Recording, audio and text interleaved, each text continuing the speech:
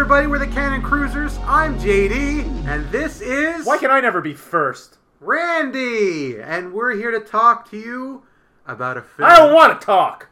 ...called Breakin 2, Electric Boogaloo. Breakin 2, Electric Boogaloo is a 1984 film directed by Sam Furstenberg. Our listeners will remember that he directed another movie that I enjoyed called Ninja 3, The Domination. Oh, Randy loved that movie because it starred his favorite person in the world, Lucinda Dickey. Swoon, Lucinda Dickey. And she's in this movie too. So, instead of us doing our usual explanation of the plot, take it away, Ice-T! Electric Boogaloo's action dance, the best you'll get. If you like breakdance when you ain't seen nothing yet. I'll finish you, your friends, and your whole damn neighborhood. This time there is an enemy, so they must unite. Because to say what you believe in, sometimes you must fight. You lost your edge. Try me. Electric Boogaloo's the greatest, nothing can compete. And once you've seen this movie, you'll believe in the beat. And we're back. We're back because... They literally explain the plot in the trailer. Yeah. There is about 15 minutes of plot in the whole movie. There is. It's not a very long movie. Oh no, it's a long movie. It's just that there's no plot in the movie. My impression of this film is not very good. Like, let's start here, JD. At the beginning, I'm like, I went in like, you know what? It can't be as bad as people say. It can't be as bad as people It's say. like, people don't like Breakin. The people don't like Breakin. Breakin's not a great movie. It's like, okay, but I enjoyed that movie. It was charming. It was, despite its faults, I guess. This movie, it's like, I'm like, okay, this is charming. And I'm like, wait, that's it? And then it just kept going, and it's like, but there's no, what? Here's one of the main problems with this movie. The plot doesn't start till 20 minutes into the film, and it ends 20 minutes before the movie does. And there's only about 15 minutes of plot. So, as you probably surmised from the trailer, there's a rec center / community center / orphanage / you get the idea, that needs money or it will shut down and the community will suffer. So the main characters have to stage a show to save money to save it. Now you know the entire story, now you know the rest of the story. The rest of the story. That's pretty much what this movie is. It's and not the movie is the actual length of the movie is. I'm going to say this right now. It's my turn. 94 minutes long. This movie has 15 minutes of plot. About 3 minutes of credits, so that puts us at 18 minutes. So the remaining time of the film, random dancing and music. That's pretty much the highlight of the movie too, is the music and the dancing. I wouldn't even see them dancing, except for there's that thing that obviously was the inspiration for that Jamiroquai video. Where he's dancing on the ceiling? Yes. Oh yeah, that was a good part. That was a pretty cool scene. This movie, yeah. So before I start talking about how bad the movie is, what's your highlight of the film? My highlight of the film was the final song. I love that song. It's so cheesy, but I love it. This movie is whack. My highlight is to see Breakin. I'm gonna walk away. Lucinda Dickey, actually, she wasn't even my highlight. Everything about the movie was bland. I'm trying to find a highlight. It's that dance sequence where he's dancing, where Turbo is dancing on the walls and the ceiling in a very nicely done, nicely composited scene where he just randomly decides to dance, and his Spanish girlfriend shows up for some reason. And as good as that scene is, and as well done as the scene is, it doesn't make any sense in the movie. Why is he dancing on the ceiling? Okay, raise your hand here. How much of the movie made sense? It didn't make any sense. There's a scene where they're dancing in a hospital. Yes, and a patient who died comes back to life. This is the dumbest movie we've watched so far. So, here's a new part of this series. It's called Randy's Cannon Fannin. This is actually a secret sequel to The Apple. If The Apple's basically the Old Testament, this is the New Testament of musical dance movies. This movie is... Oh my god. This is the dumbest movie we've ever seen. My low light of this film is the film itself. It's a bad film. It's not Apple bad, but it's a bad film. The Apple was offensively bad. This is just stupid bad. Yeah. This movie is... Okay, I will say this, people. You want to see a bad film? It's like, this is film history. This movie is like the epitome of cash grab sequel. This is the trope namer for Electric Boogaloo. Mm-hmm. You want to create... Breakin was a moderate success. Yep, it was. So, let's shoot a movie 5 months later, released in the same year, that has the same characters? Mm-hmm. No arc and 15-minute thing with just dancing. Nothing. People seem to like the breakdancing. They were doing nothing but breakdancing. Yeah, this was clearly rushed out after the success of the first one. The it was directing... so bad, Christopher McDonald didn't even return. Oh my god, the directing. Okay. Ninja 3, The Domination, Sam Furstenberg meets this directing of Sam Furstenberg. Mm-hmm. Ninja 3, The Domination had a better direction than this movie. Not even close. This one is just like, I'm shooting a music video, I guess. We don't really know what music videos are right now. Oh, man. Oh, I don't know what to say about this movie. This was just dumb. I thought we would actually have like a long conversation about it because we were surprised by actual quality of Breakin. There's no way Breakin 2 can be bad. I went into the movie going, you know what, I'll probably give this movie a 3. And then the movie's like, I guess I'm giving the movie a 3. And I'm like, I think I'm giving this movie a 2. I'm definitely giving the movie a 2. It just got worse. And then there's a random line that is just like, Woody Woodpecker reference. And I went, you know what? This movie's a 1. This movie's bad. This movie's awful. And then he shows up at there's a scene where one of the main characters, Turbo, breaks his leg in one of the dumbest chase sequences in the film.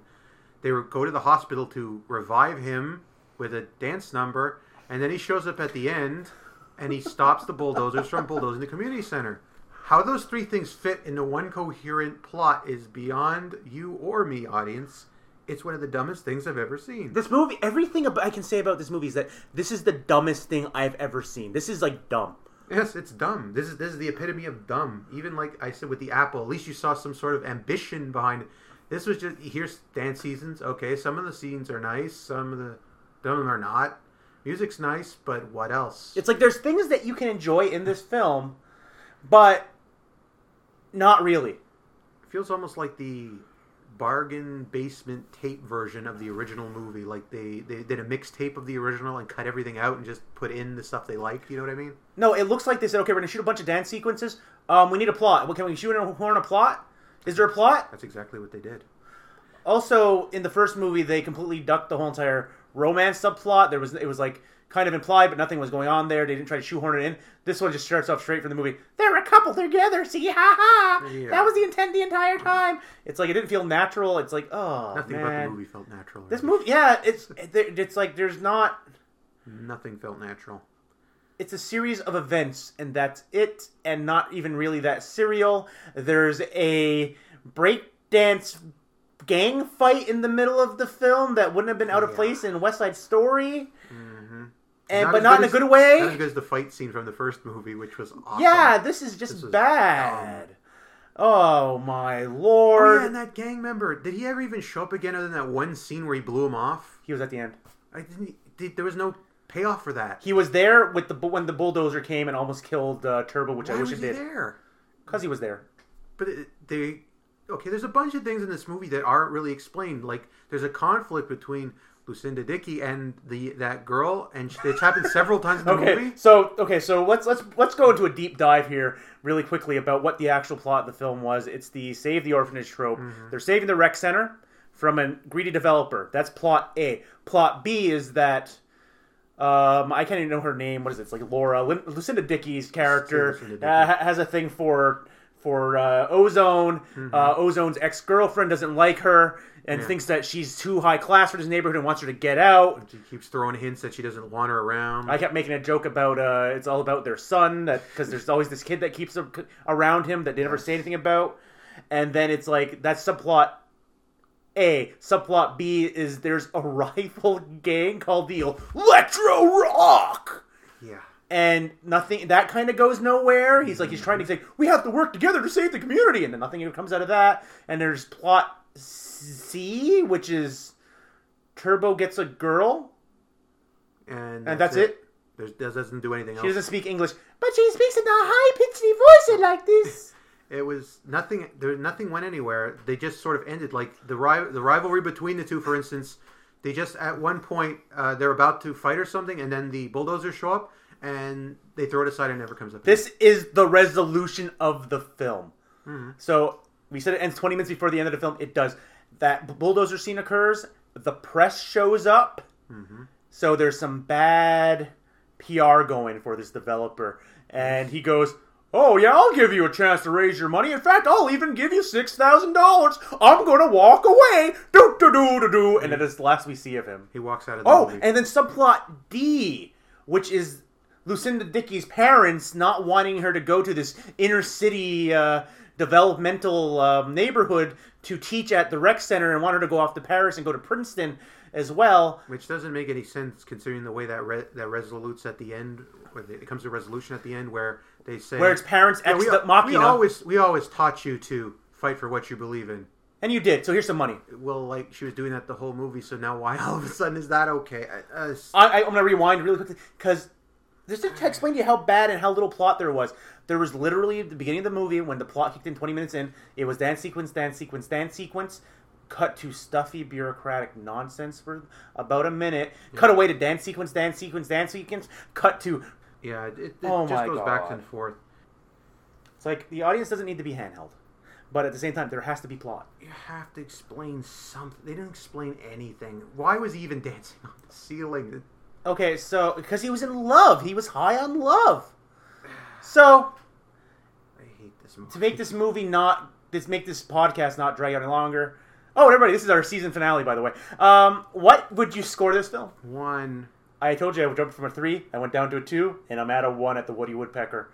And it's still better than The Apple. All the charm that was in the first movie is gone. It's just not a good movie. It's better than The Exterminator. That's about all I can say. And that's it.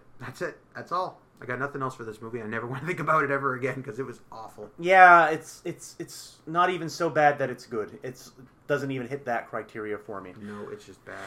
It's bad. So, with that, we wish you adieu for Season 1 of the Cannon Cruisers. And we'll see you one more time for our season finale episode, everybody. Yep, our season finale.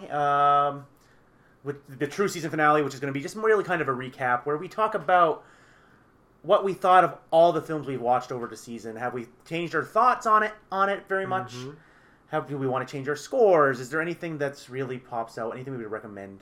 Yeah, it's going to be an interesting episode. We hope you stick around for that one. But until then, see you next time, folks. Bye-bye. Bye-bye. I'm Randy, waving goodbye, and keep cruising that Canon catalog, yada, yada, yada.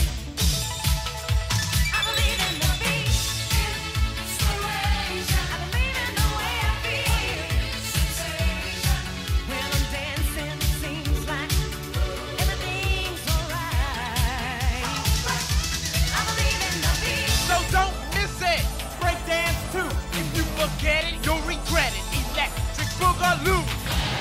A Golden Globus production. Another good one from Canon.